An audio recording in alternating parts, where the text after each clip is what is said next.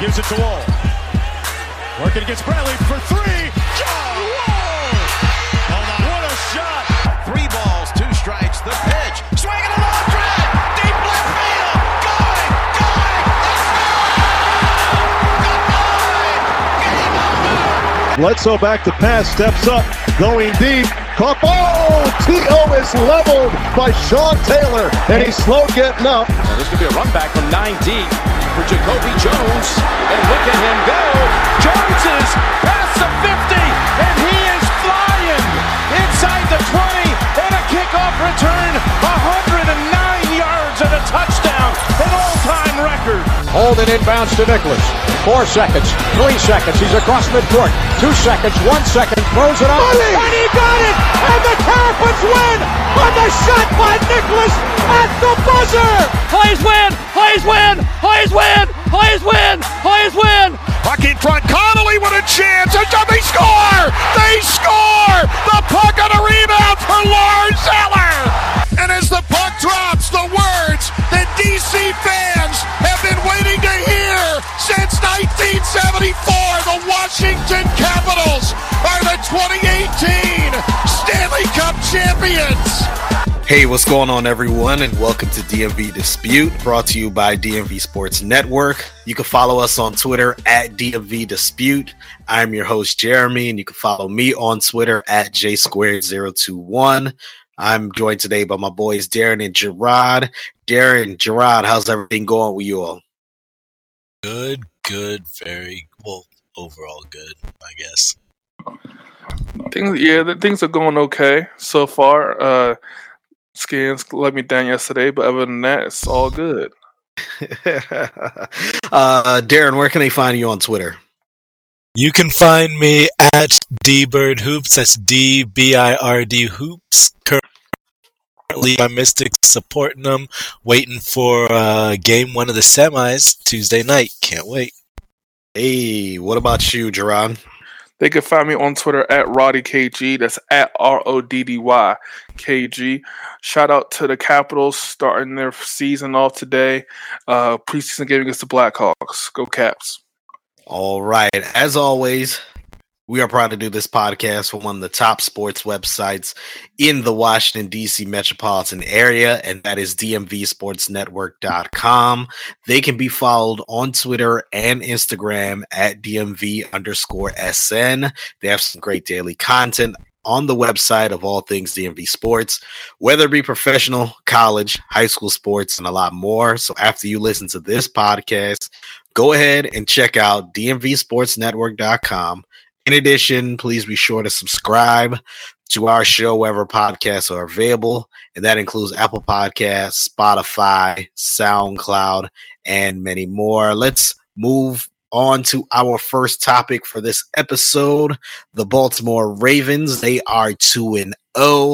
Lamar Jackson played well against the Arizona Cardinals. So it's 2 games, 2 weeks into the season. When it comes to Lamar Jackson, would you put Lamar Jackson in your MVP power rankings? Let's start with you, Darren. I kind of went back and forth with this before we started this. I can't put him there just yet. I simply think it's too early. I think it's too early to tell. You know, it's nice that his throwing has definitely improved and he can still run the football. You know, he had a career day on Sunday against the Cardinals, you know, a career best 120 yards rushing and 272 yards throwing. It was very, very impressive. You know, first in NFL history, from what I understand, to record a 250 plus passing yards, 100 plus rushing yards. You know, first person since the 1970 merger in a single game to do that. But I mean, we just need a little bit more time to tell. I think Lamar Jackson is definitely going to be a great quarterback. I don't know if I can really place him on the MVP rankings yet. You know, just given his competition. You know, he led the Miami Dolphins, who just lost 43-0 to the Patriots, and you know, the Cardinals game was very exciting. It was intense. It went down to literally the final minutes, but, that Cardinals team is also not very good. They're 0-2. So I think, we just have to kind of see what he's able to do against these better teams, against, especially in these upcoming division games and just, against teams like the Chiefs and whatnot. We just want to see what he's able to do before I really put him in the power ranking, in the MVP power rankings for right now. So I think he's having a really, really impressive and, record-breaking start to the season, but I can't fully overreact to his stellar performance against two teams that are not going to be very good this year. I mean, plain and simple. So, he's doing great. Let's revisit this maybe, a few more games into the season and see where we stand. For me, I think you kind of have to consider him to be in the MVP race. I think it's honestly Mahomes, Brady, and Jackson. I think actually Brady and Jackson might be tied for number 2 right now. Because it's only 2 weeks in, but just the way they've been able to lead their teams and dominate their opponents, I think Patrick Mahomes gets a little bit nod because he's played tougher opponents. Both Brady and Jackson had the Dolphins in their first 2 games, so that makes any team look good. Hopefully, that's the same. That stays true for the Skins in a few weeks. But I think it's hard if you're going to take way too early MVP odds. I think it's almost impossible not to have Jackson to be considered in that conversation. Outside of Lamar Jackson, Mahomes, Tom Brady, who else could be in that conversation? I don't think anybody's at this point has dominated consistently for the first 2 weeks like those two have. So, those 3 have. So I think that they're definitely in the conversation. If it's top 5, I'll go those 3. And then Aaron Rodgers maybe is also in that conversation. And then after that, it's the field. Maybe you can put somebody like maybe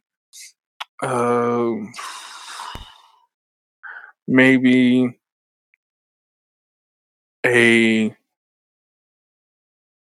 defensive player or a receiver or running back, something like that. But I think it's those 4 guys that are on top right now, and I don't think there's any denying that. Lamar Jackson's had a great start to the season. If it continues, if the production doesn't take a dip, if teams can't figure out how to stop him, then it's going to be a very good season for Baltimore. And I think it'd be really good. It'd be really good for Lamar's credibility as a quarterback to be considered an MVP candidate the further into the season that we go. Well, I feel like if we're going to include Lamar Jackson based on the performances against these first two teams in the season, then we'd have to include a guy like, a Dak Prescott, who has he had? He's had the Giants and the Redskins. We're going to talk about a little bit later.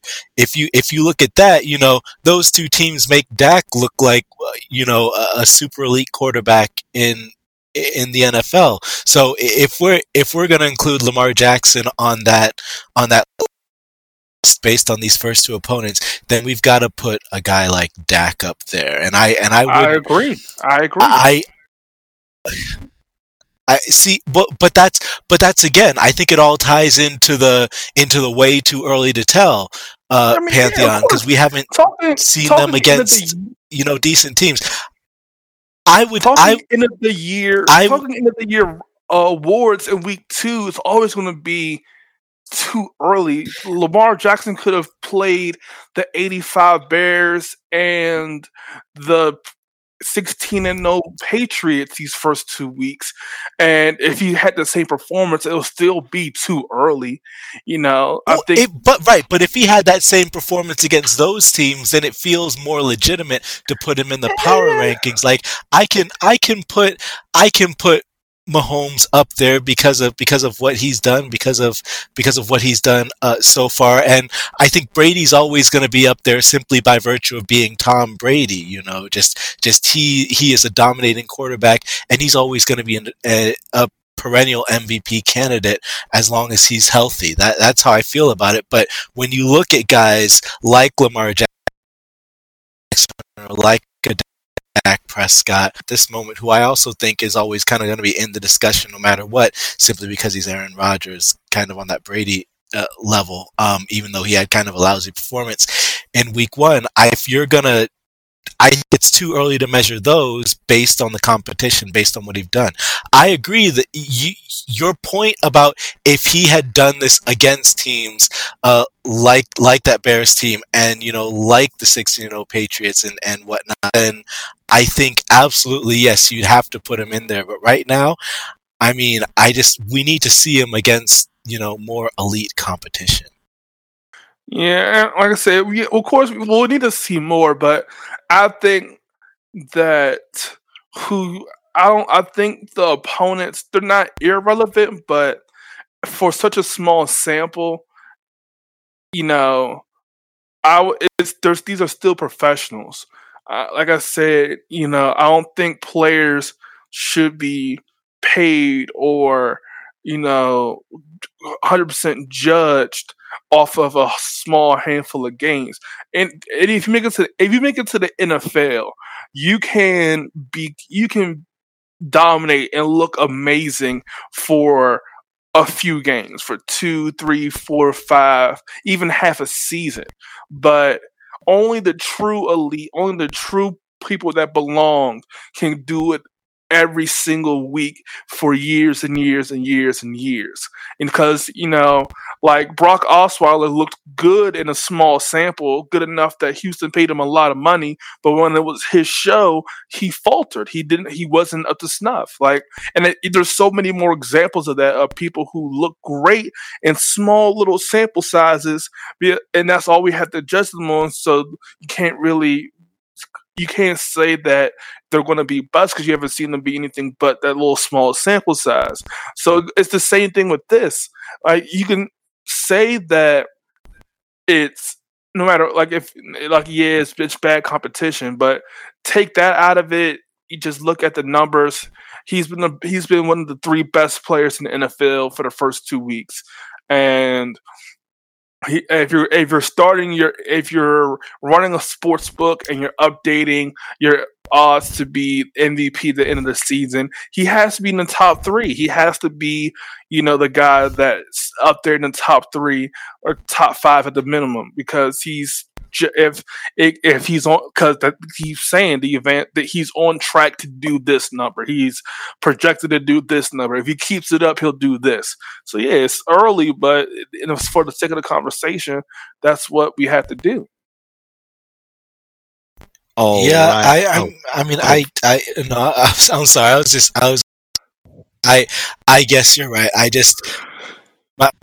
can't look at the competition he's been up against and realistically put him in those rankings at this point. That's all I'm saying. That's just me. I know it's different for everybody else, but I mean, I just looking at the competition, I can't do that yet. I need another game. All right, so I see both sides of what you all are saying. Darren, yes, it is only 2 weeks, and obviously we came up with this discussion, this topic because it's such a polarizing topic. So we did this for a reason. So I see what you're saying, Darren, about it only literally being 2 weeks. Gerard, also you have a point where, you got to play who's on your schedule. And so far, yes, there are 2 teams that are not going to make the playoffs. One of them is probably going to get the number 1 overall pick.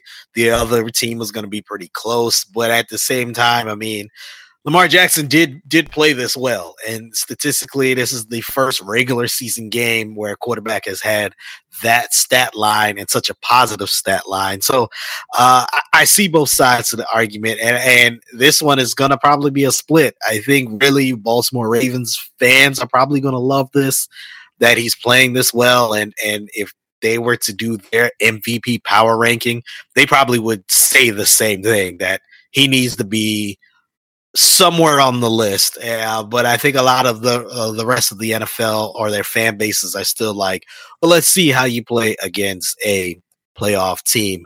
Let's move on now to our next topic. The Washington Redskins had a 7-0 lead against the Dallas Cowboys in the second quarter. The Dallas Cowboys then scored on the next 5 possessions and won the game 31-21. Let's start with you, Gerard. Why or who or what caused the Redskins to lose this game? That's a very loaded question. I know. It's a very loaded question. There are many reasons why the Redskins lost the game. You can go back to 20 years ago when Dan Snyder bought the team and started this downhill avalanche that we're on now. You can go to more recent, just having a inept defensive coordinator that really can't formulate a game plan and communicate to his players, to his staff, what he needs, what he wants to do, and how to effectively put it on the field. You can point to injuries, but I think that's a very weak thing to stand on for this, because I don't think the injuries to the defensive side of the ball played a part in the loss yesterday. I really don't. I know I've been hearing and seeing a lot of people talk about, oh, we were short 3 starters on defense. If we had Allen and Dunbar, we would have been better. Like, no, the Redskins are injured every year, so it's not even that they're injured every year, which they are, but they are. The production from what we've seen out of the starting cornerbacks and the pass rush from yesterday, it wasn't that much of a drop off from what we see normally. It was actually on par for the most part. They're just bad. But if I had to narrow it down to one reason why they lost, it would be Manusky. I would have to put it on Manusky. All in all, is as the main reason why the Redskins couldn't get it done yesterday. The offense, for what it's worth, played well. I think. What was that final score? 31-21. 31-21. I think the offense. I think it has a.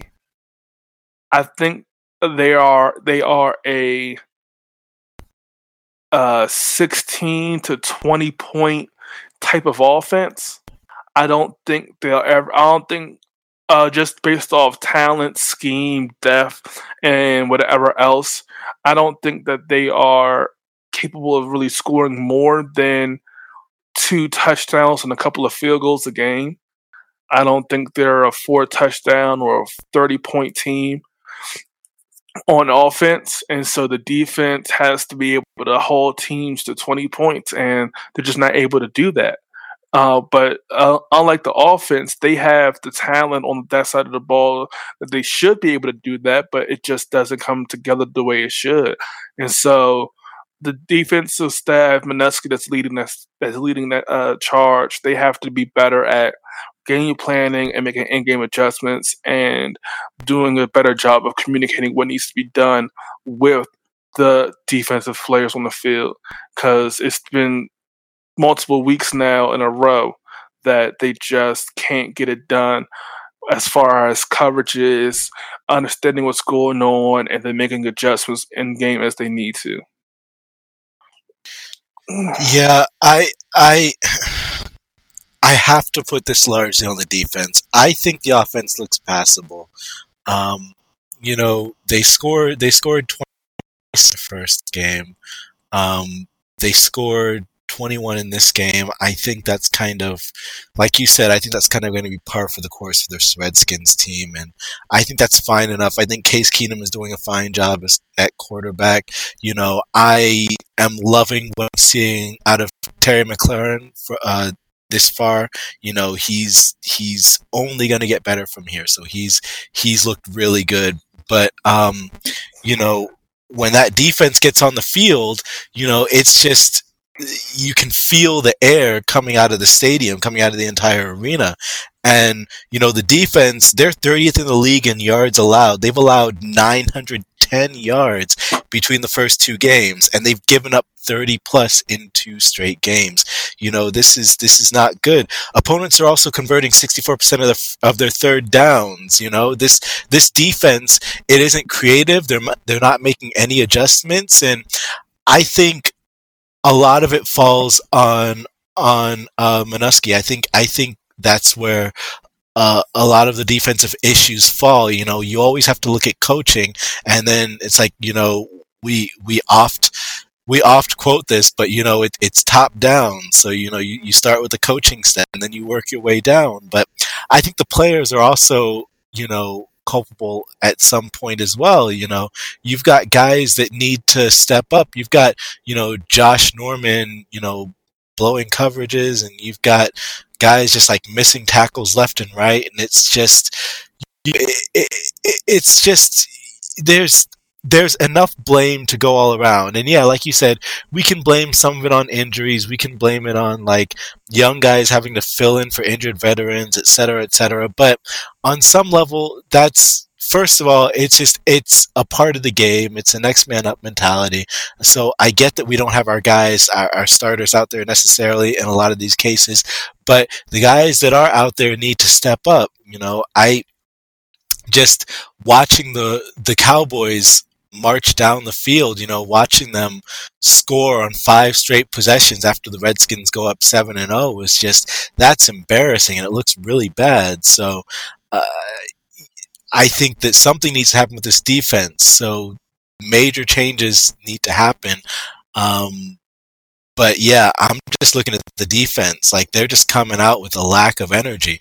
So the Washington Redskins defense, like you said, allowed the Cowboys to score on 5 straight possessions. And one of the key plays that a lot of Redskins fans are going to remember is the Devin Smith touchdown that it looks like Josh Norman was burnt on the play. And in a way, yes, he was. But I'll give this to Josh Norman.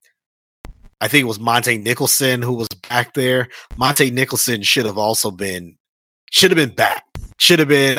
It looks like they were playing like a cover 3, and he gambled trying to go for the receiver that was running the corner. I think it was a corner or a cross. I can't remember. I got to look at it again. But he went for the receiver that was shorter and allowed Devin Smith to blow past him and Josh Norman. This is the second week in a row this has happened, though. We saw it with Deshaun Jackson last week in Philly, and now we're seeing it again here with the Dallas Cowboys. Who is to blame for such a play like that? I'll start with you, Darren. Is that really the player just not learning from their mistakes? Is this the player that's just how they are? Or is it the coaching staff, and specifically the DB coach and the defensive coordinator, that's not putting them in situations to remember, hey, if this happens, I got to do this. If that happens, I got to do that. Who is more, and I know it's probably both of them, really, but who is more to blame for a situation like that, Darren? You're absolutely right. It is both sides, but if I had to go with have to put it on the players that are actually out there on the field.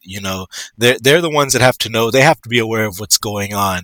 So you can't fully put that on the defensive coordinator at that point. Yeah, they need to coach you out of those habits and whatnot. I guess I would put that more on the player, honestly. The coordinator, the coaching staff needs to get them prepared for that and just have them ready. But yeah, I'd put that largely on the players.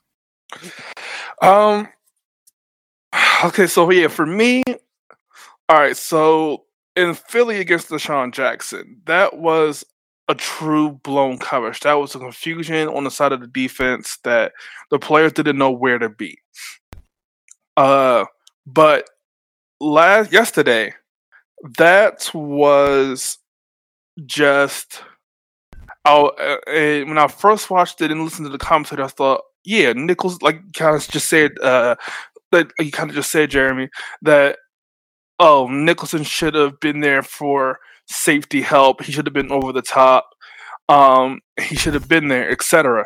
But looking back at it and knowing how this Redskins defense works under Manusky, the way the Redskins run zone, they run a lot of zone, but their zone has man concepts. So what will happen on that kind of play where you said they're running a cover 3. So what will happen? Sorry, I don't mean to cut you off, Gerard, but and like I said, I gotta go back and look at the all 22. But from what they showed during the game, it looks like they were supposed to run a cover 3. Now they could have been running something else, but that's what it looked like to me. Yeah, go ahead. So but looking at a cover 3 is a cover 3. People know it's a zone concept, but every single team runs differently, and every single team has different assignments for those players. The way the Redskins do it, so if Josh, in that play, let's say Josh Norman is responsible for that left third of the field, and Monte Nicholson's responsible for anything that's going on over the top.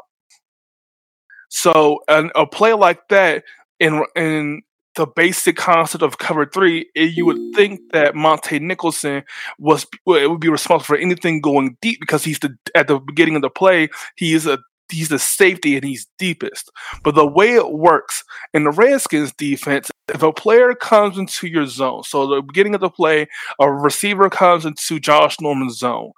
He's covering that zone, and he's responsible for that player that's coming into the zone. As soon as that player enters his zone, that's now Josh Norman's responsibility. Unless the player is cutting clear across field in like a crossing motion or something like that.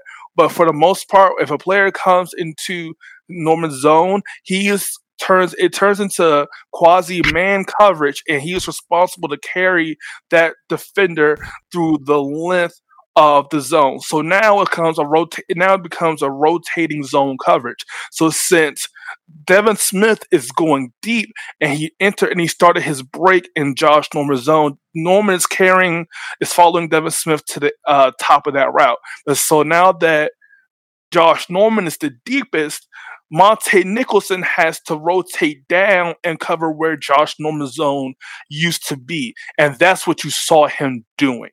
So you look at the all-22, you'll see Monte Nicholson coming down and going toward and defending the player the Cowboys player that's going across the middle, heading toward that far sideline. So if Prescott went there was somebody covering that zone because now the top of the defense is now being covered by Josh Norman. So that's where it looks like Monte Nicholson was coming down and Norman was expecting help there. And a lot of coverages and a lot of cover 3, cover 2 formations on teams, that's how it would be. But on the Redskins defense, for a lot of their cover 3 package, cover 2 packages, that's how their zones work. It's zone, but once you get into your zone, you're running a lot of man coverages within that zone. So that's why I kind of put it on Norman. But all that to say, Norman's been getting a lot of flack, but watching the game in detail and focusing on Norman every single play, there are a lot of technical mistakes he's making where he'll open up the wrong way, he'll get caught looking into the backfield too much with the quarterback, and he's not used to playing in the level that he played at the height of his career. And that's been people's issue with Josh Norman since he got here. But Josh Norman is playing he's playing the best he can play, and what the issue is, he played in a completely different defensive scheme in Carolina. He got cut by Carolina, and the Redskins went and grabbed him up because he was a hot name. They needed help at cornerback, and he was an unexpected player to be available. So they went out and signed him, not realizing that, hey, does this guy work for the system that we're in? The NFL football is so much more systematic than a sport like basketball or baseball even, because the player has to be able to do what you need out of that position in your defensive scheme for it to work. He can have all the talent in the world. Some guys like a Khalil Mack and Von Miller, they'll be able to play in any system because they're just disruptive force, but for certain positions they're so nuanced that person has to be able to fit and be able to do what you need out of that position. And Josh Norman and his Redskins scheme, they want him to do a lot of man concepts, and he's not a man-on-man corner. He's a zone corner through and through. And so there's always going to be a lack of communication between Norman and the coaching staff because they're asking him to play out of position a little bit. He has the talent to be able to make up for what he's lacking, but there's always going to be a little bit of a disconnect. Now, let's real quick talk about the positives of this game. Terry McLaurin, are you do you like this young man so far? 2 games in, 2 touchdowns. I mean, you like him so far?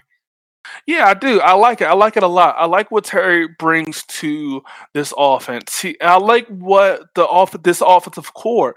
A healthy Paul Richardson is doing what I expected him to do. Trey Quinn, healthy again. He's playing to the level I expected him to play. Terry has been a true surprise. And what they be counting on, they said they all off season, all training camp, all preseason, they like what they see out of Terry McLaurin, and that he looks good in Ashburn, and then also in Richmond. He looks good, and so we didn't see a lot of him in preseason, so we didn't know what to expect. But this is a very, very good rookie, very talented young man that we're seeing at the receiver position. He's bringing something to this offense that we haven't had in a long time, since the days of Pierre Garçon, Deshaun Jackson. Here are receivers who can reliably get open and have sure hands and aren't afraid of contact. We haven't really had that in a while. We've had guys who are good at 1 or 2 at this, and we haven't had it all in one person at the receiver spot in a long time. The fact that he's rookie, and he's a leader, he's a captain multiple times in Ohio State. He could seem to be one of the key pieces of this franchise and in this offense going forward. And it's good to acquire pieces, whether it be through draft, trade, whatever the free agency, however it happens, to acquire guys who are going to help your team, not just today, but 5 years from now, 10 years from now, even. The Redskins need guys like that, and Terry McLaurin seems to be a guy who's coming to the system. It's only been 2 weeks. Like we say, when we talk about the Ravens, you can't judge an entire season, an entire career off of just 2 weeks. But what Terry McLaurin's been able to do with the opportunity he's been given these first 2 weeks has been really, really promising. It's giving the Redskins a passing game. It's giving Jake Gruden a receiver for the first time in 2 seasons. So it's really been nice to see. I would have loved to see more Kelvin Harmon yesterday. I know he got some snaps, but I really didn't see him get too many targets yesterday. I would love to see him added into the mix a little bit, because I do like what he could bring to the table as well. So the receiving group was one of my biggest worries going into the season, and now with everything else that's going on, it's probably the one I'm most confident in, or one of the most confident groups I had on this team going into Week 3 against the Bears. Yeah, so I really do like what I'm seeing from Terry McLaurin so far. I know it's early, I know it's a couple games, but I think he really does give Jay Gruden an option at at wide receiver, and I think he's going to develop, and he's only going to get better. I like his connection with Case Keenum. He's obviously become one of Case Keenum's favorite targets just this early on. But yeah, he's showing a lot of promise. Obviously there's still a few areas that are of his game that are a little bit raw, but I mean, he's young, but I think he'll develop in time, and he's only going to get better. But I think it's especially impressive that he's been able to do what he's against teams like the Eagles and the Cowboys, the better two teams in the division, and arguably in the NFC. So, it's been very impressive what I've seen from him so far. So I just hope he's here for a long time. We get to see him grow and really develop on this team.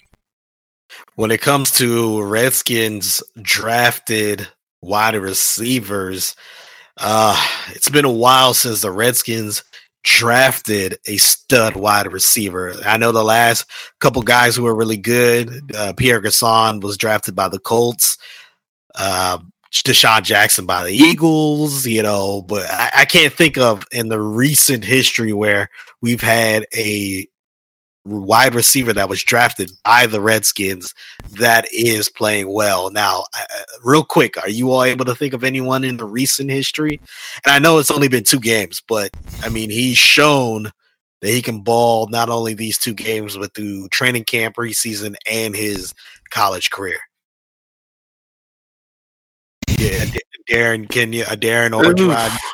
I'm sitting here thinking hard too, and I'm looking to think too. I'm on Pro Football Reference, and obviously Art Monk, Charlie Taylor, but that's back in the day. Your reception leaders 1 and 2. Santana Moss was not drafted by the Redskins. Gary Clark is 4th. Chris Cooley is 5th. Jerry Smith, that's a tight end. Jerry Smith was a tight end, and that was back in the 60s and 70s. Ricky Sanders, 80s and early 90s. Bobby Mitchell, that's the 60s. Yep. Pierre Garçon was a Colt. Jordan Reed is a tight end. Michael Westbrook, I mean, that's 1995 to 2001. Like, I gotta go way, I can't really think of anyone at the wide receiver position that was drafted in the last 10 to 15 years that is as good as what McLaurin is showing us. So, yeah, that's interesting. I hope he's able to stay with the Redskins and have a very good career, because I think he can be very special for this team. Before we continue, it's time to tell you about DMV Sports Network's library of podcasts. Right now, we have 9 active shows, including team shows for the Redskins, Capitals, Nationals, Wizards, and Ravens. There's Fantasy Fever, which deals with all things fantasy football, and a pair of mixed bag shows from It's About Time DC and Diamond Thunder. All of these shows are available wherever podcasts can be found, so please check them out. And if you like any of these shows, please leave a review and subscribe on the podcast platform of your choice. We do have one more Washington Redskins topic real quick. Jalen Ramsey of the Jacksonville Jaguars, cornerback Jalen Ramsey, and safety Minkah Fitzpatrick of the Miami Dolphins both have voiced their displeasures with their teams, and they want to be traded. Reports are out there, or rumors, it's not really a report, rumors out there that the Redskins are interested in getting one of those guys. Let's start with you, Darren, real quick. Should the Redskins actually even pursue Jalen Ramsey or Minkah Fitzpatrick? Yeah, I think it's worth pursuing at least one of them. This is a tricky one, because I've been kind of monitoring this situation as well. So I think the last that I heard, I think that Minkah Fitzpatrick was probably the one that they're most closely eyeing, but I think they're trying to have a deal done by Tuesday. I just don't really see that happening, honestly. I think that Jalen Ramsey is probably going to be a little bit too expensive for the Redskins, but I think the only way that you kind of jump in and try to make a move on either one of these guys is if you try to package Trent Williams or something like that, try to get someone in who obviously isn't going to be here.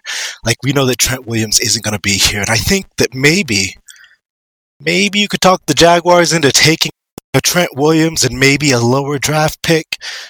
Yeah, I think you go for Fitzpatrick, see if you can get like Trent Williams, traded or something like that. But I also think that if you try to go for Jalen Ramsey, I think that you just end up with another disgruntled player who won't really want to be here. Because, Jalen Ramsey's whole reason for requesting a trade out of Jacksonville is because he hates the situation and the team isn't doing that well, etc. So I don't really think it's worth risking a rental for Jalen Ramsey when it seems like he's just not going to be happy here. So I think if you go for either one of them, you go for Minkah Fitzpatrick, see if you can get a deal done as soon as possible. But other than that, I think that's probably the Redskins' best option at this point. Yeah, I like both players. Jalen Ramsey's a elite talent. I really do like what he brings to the table. I think one thing about Minkah Fitzpatrick that I really do like is the ability to play that safety spot, but also had the skills to defend man-on-man as a corner would in NFL. So I think that in the grand scheme of things, I would rather have Ramsey, but once I heard the news of Minkah Fitzpatrick requesting a trade, there's somebody I immediately thought the Redskins to try to pursue.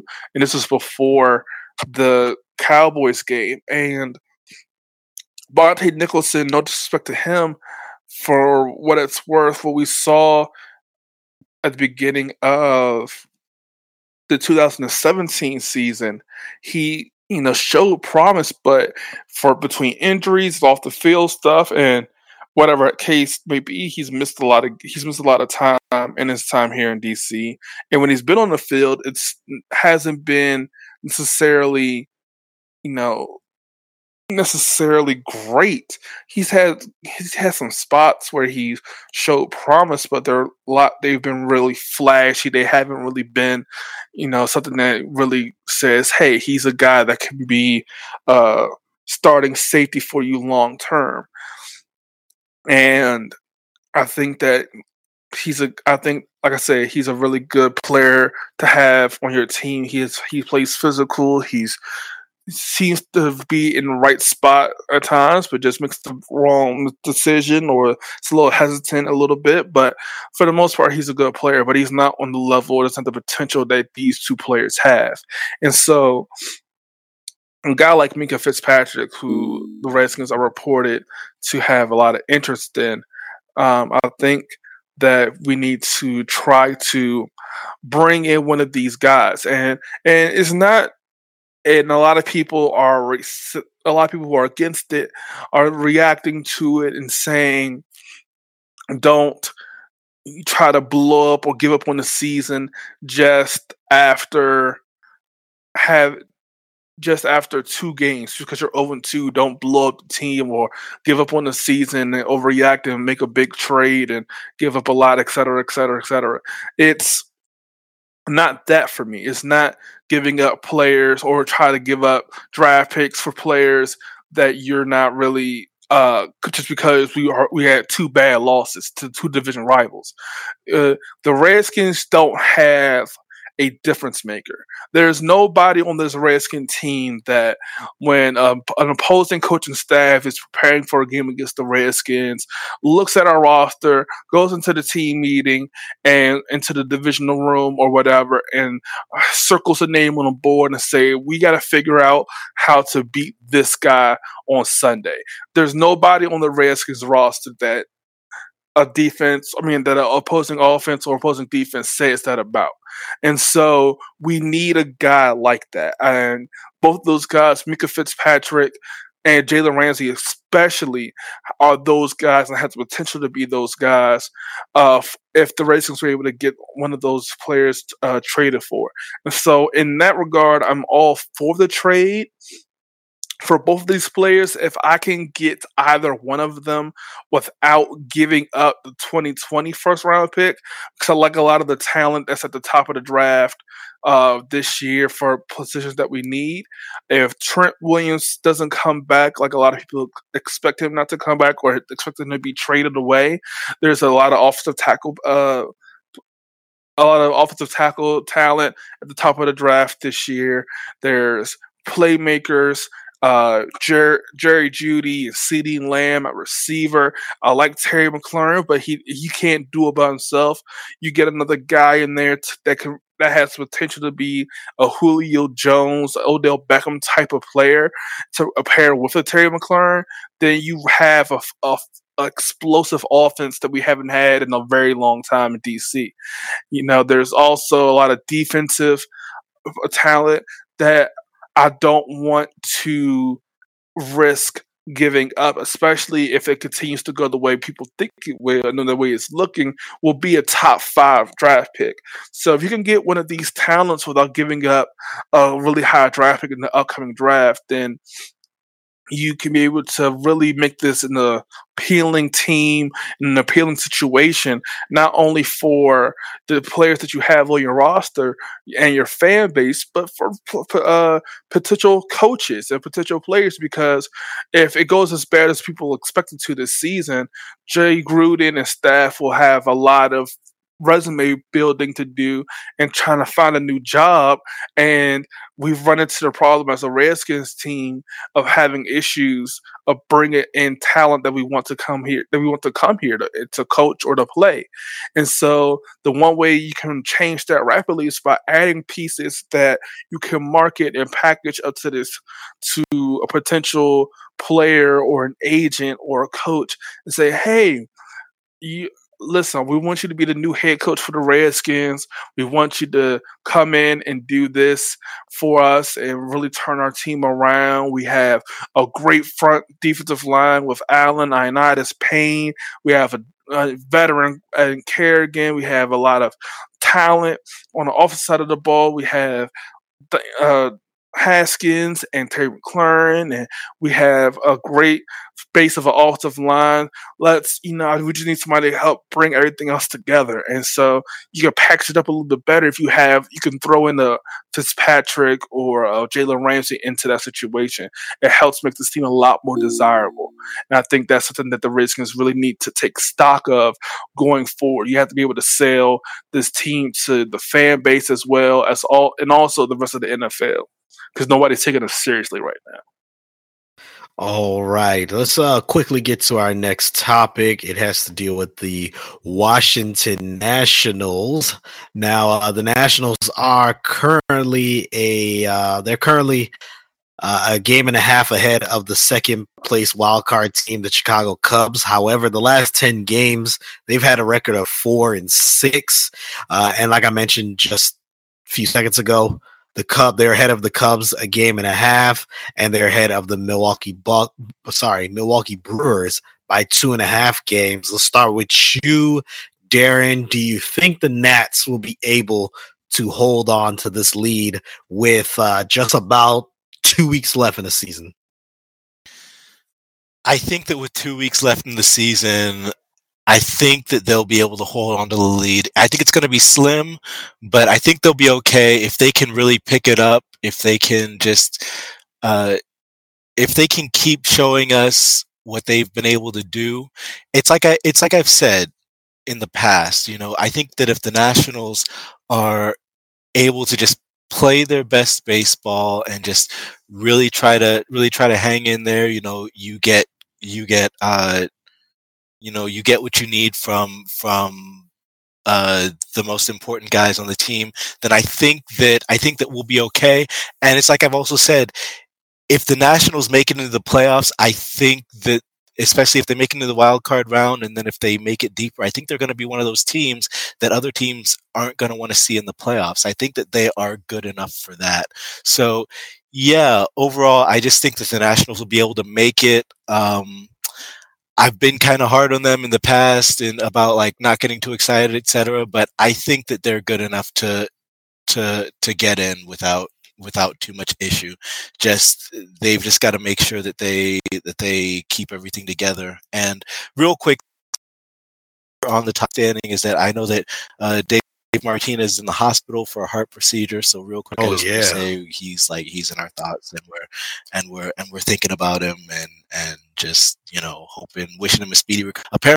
Apparently, they're saying he's going to be okay, but just we want to make sure that he's just want to shout that out and say that hope he gets well soon and whatnot. So, but yeah, I think the Nationals will as the wild card race goes. All right, what about you, Gerard? Do you think they're going to hold on to this lead and make the postseason? I think they will. I like what they have coming up on their schedule to close out the season. Right now, they're game one of an important series against St. Louis. I think, like I said, Davey Martinez is undergoing some personal stuff to get better, get ready for this playoff push. I like what we have in our team to really have a chance to hold on to our wild card position and be able to do some damage going into October. And so, but one thing that's going to be very important, everybody knows that a lot of people probably have it scheduled. This is 5-game series against the Phillies to kind of close out the month of September. And so that's going to be very important for us in the standings and to be able to gauge where we're at to try to close out the season on a high note, and at least the regular season, and then make our way into the playoffs. So I like this. I like what we have in the Nationals. I like the chances they have to hold on to a wild card spot. Hopefully they can win this Cardinal series. If they just keep doing what they do and not panic. Don't let what's been going on affect them too much. Just continue to play the baseball they've been playing for most of the summer, and they will be able to hold on to that position and make it into the playoffs. All right, let's now move on to the Washington Mystics. They are here. It is playoff time. They will face the Las Vegas Aces in the WNBA semifinals. What's your prediction for the series, Gerard? Mystics win. I don't know any other way to say it. I think that this Mystics team is just too deep. They have too many weapons. I think at the end of the day, it becomes basketball is such a sport that's dominated by having the best player on the court. And every single night the Mystics go out there, they have the best player on the court.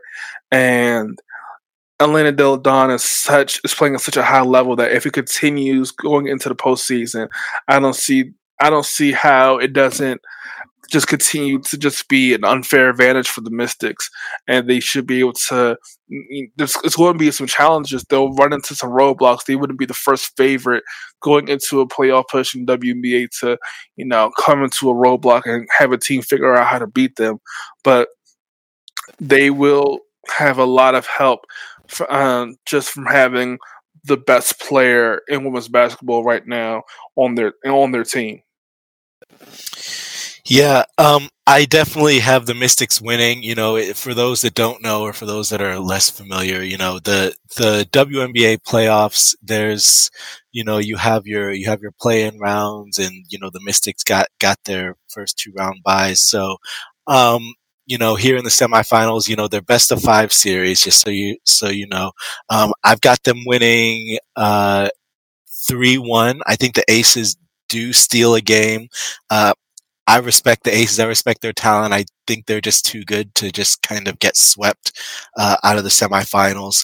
The biggest issue is just the Aces don't have the depth that the Mystics have. They've got Diarca Hamby, who hit that amazing game winner against Chicago on Sunday night. I don't know if y'all saw it, but it was just amazing. It was a half-court heave. Clock expiring, but not really a last-second shot, but clock expiring. It was amazing. They've got Liz Cambridge and Aja Wilson, who are also stars in the WNBA. But their front court players. They've got a little bit of limitations as far as as far as guard play, but the sticks are just deeper. Even with Christy Tolliver injured, we don't know if she's going to be able to play at all in the playoffs. They're optimistic, but we don't know. Even without our starting point guard, they're still deeper. Emma Mieseman's actually shooting a higher percentage than Elena Delle Donne, believe it or not. We talked about it last week. Elena Delle Donne joined the 50-40-90 club. So I really think that the only thing that could potentially stop this Mystics team dead in their tracks is an injury to Elena Delle Donne. Their only loss to the Aces was when they didn't have Elena Delle Donne. They've had some interesting games. There was a mid-game earthquake the second time they played, and then a 20-minute clock shorting out delay like the last time that they played. So, who knows what's going to happen with these two teams. But it should be a good series. It should be some exciting basketball. Vegas being the best defensive team in the league, I think if I had to predict it, their strategy is probably just going to be let Elena Delle Donne get whatever she wants while trying to limit the players around her. But even then, I just think the Mystics are too deep for a strategy like that to work. So it should be a good series. But yeah, I got the Mystics winning in 4 games. All right, let's now get to our final topic for this episode. It is not a DMV-based topic, but it's still one of the popular sports topics for the last, you could say, week and change. California has passed a bill to allow California college athletes to be able to make money off their likeness and other endorsements. The NCAA has asked the state governor to not sign the bill. They've also warned California colleges and universities that schools will not be eligible to participate in postseason play if the bill is passed. Let's start with you, Gerard. First, should college athletes even get paid for playing sports? For a while, actually, I was in the camp that college athletes shouldn't be paid, or not that they shouldn't be paid, but that there shouldn't be a school paying their college athletes type thing or system in place, because it's a domino effect. I believe that it'd be a lot of trouble figuring out how to do it, because you have to pay. If you want to pay football players, you would have to pay basketball players, volleyball players, softball players, people on the golf team. You would have to pay all your athletes. And so how do you split that up? How do you dictate who gets what, et cetera, et cetera? Do scholarship athletes get more? Do starters get more? And for the bigger schools, they'd be able to figure out a way to do it because they have booster programs. They get TV revenue. They get this. They get that. But for the smaller schools, the schools that have programs and have players where being a collegiate athlete means so much more to them than just being on a sports team because it's the way to get their education. Those schools would have to cut athletic programs and not necessarily the money-making ones, but the smaller ones that don't necessarily bring in any money, because they have to be able to pay those players. And so for a long time, that was my thinking on it. But with this bill that the state of California passed, it's not saying, hey, universities, pay your athletes. It's saying, hey, universities, allow your athletes to go out and make money by using whatever little fame they have. If it's a big school like a UCLA, a starting quarterback at UCLA or USC might be able to get a local endorsement, or might be able to go out and sign autographs and make money that way. But if you're going to a small D2 school in California somewhere, and it's a small town, and that university has a lot of local lifelong fans, and you're able to go out and just get in like a local diner pays a kid $500 and a lifetime supply of meals to be able to use his name for one of their burgers or something like that, it means it could mean so much and be able to help out that that college athlete to be able to go out and make money off his own likeness. And so it's something that I really do get behind.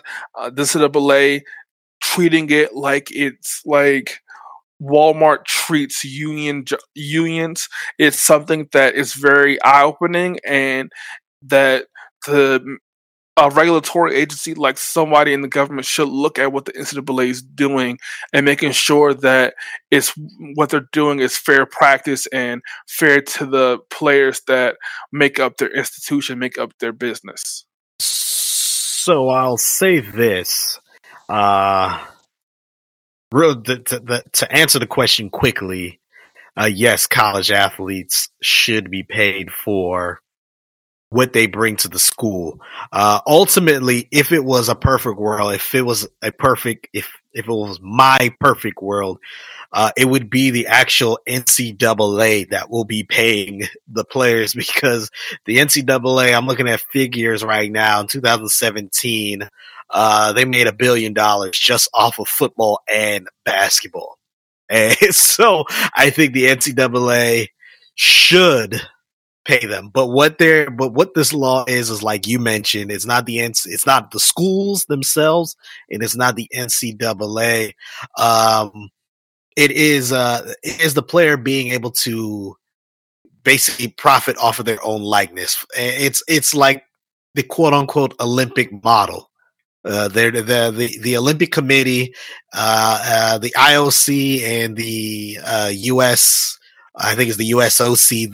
They don't pay these athletes for performing. Yes, you end up getting, I think, a reward for a gold medal or something, and of course you get your stipend. But the bulk of the money that Olympic athletes get is from endorsements and them being able to sell themselves.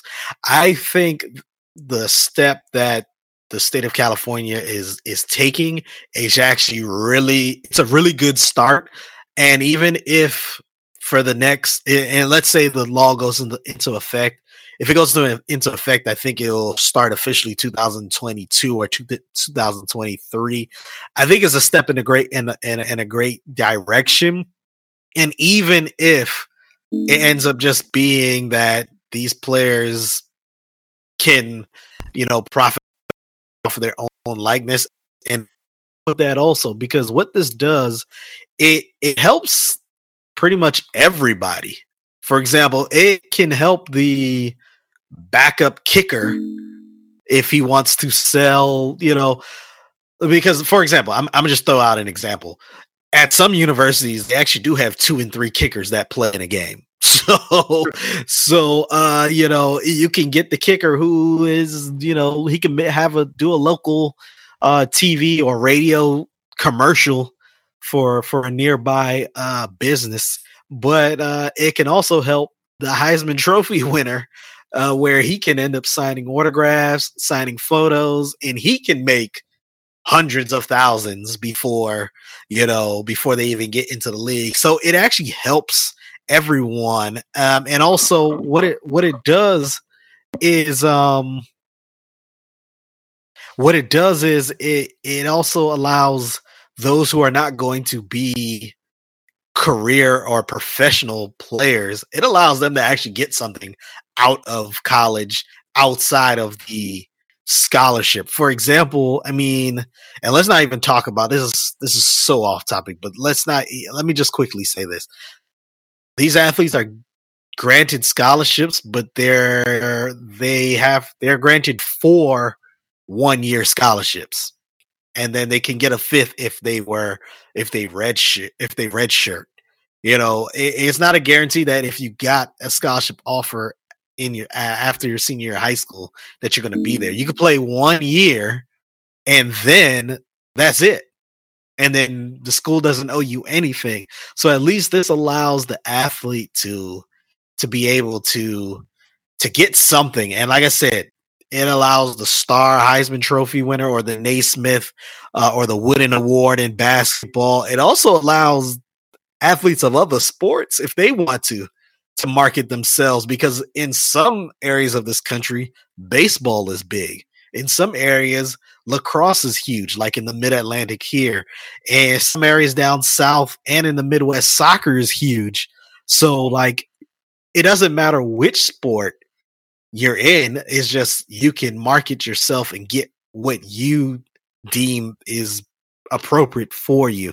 And it actually does, even though I don't like helping out the NCAA, it actually helps the NCAA because the NCAA doesn't necessarily have to be part of this, So I think in the meantime, this is a good thing. And just real quick, Gerard, I did have a follow-up question for this one, and the question was more on the lines of: do you think this is a step in a direction that maybe other states might start doing this? I think it definitely is. I think it's something that for it to really be able to take effect, the other states have to be able to get into it. California being the first and it being a state with a lot of schools would definitely help.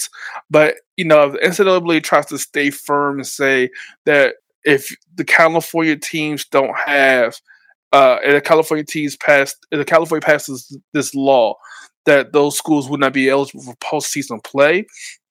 If states like Florida followed suit, Texas followed suit, North Carolina, if North Carolina did something like this, the NCAA would lose millions because you wouldn't be able to have an NCAA tournament with UNC or Duke. So it has a lot. So other states really do need to kind of get behind it. And I think California being the first one is going to lead to states that are typically a little bit more progressive, taking that next step themselves. And the more states that do it, the more of a far further reach that it will have.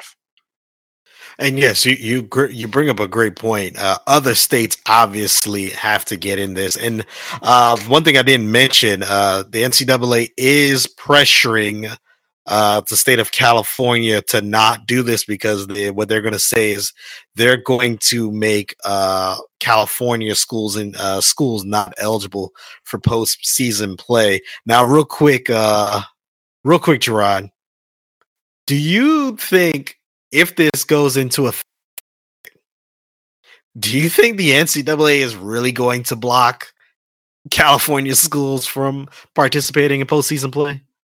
I think that they are going to. I don't know how far they'll go with that bluff because, unfortunately, California schools haven't, at least in the big money-making sports, basketball and football, a California team hasn't really been dominant in the past decade or so. So it's not like USC is going to be ranked 4th by the end of the season or anything like that. And so they might miss out on having a playoff team come January. But California might be able to be a big enough state where if they were to do it, it would send a shockwave to all the other states, but also at the same time, not enough of the sports that bring in a lot of money for the NCAA are in that state, so they wouldn't lose out on money anyway. Now, if Alabama passed this bill, or South Carolina passed this bill, or Ohio, or etc., then maybe it'd mean a little something different for the NCAA, because then they'd be threatening to ban Clemson Tide from the postseason, which is, blasphemous. So it might mean a little bit more then, but I think that there's a chance that they try to hit these teams, these schools, with some type of sanctions if California signs this bill. Now, Darren, just want to update you. We had a question where we asked about college athletes. Just real quick, do you think college athletes should be paid? Man, I've been going back and forth on this literally all weekend ever since this news broke. And I think I have to err on the side of yes. I think that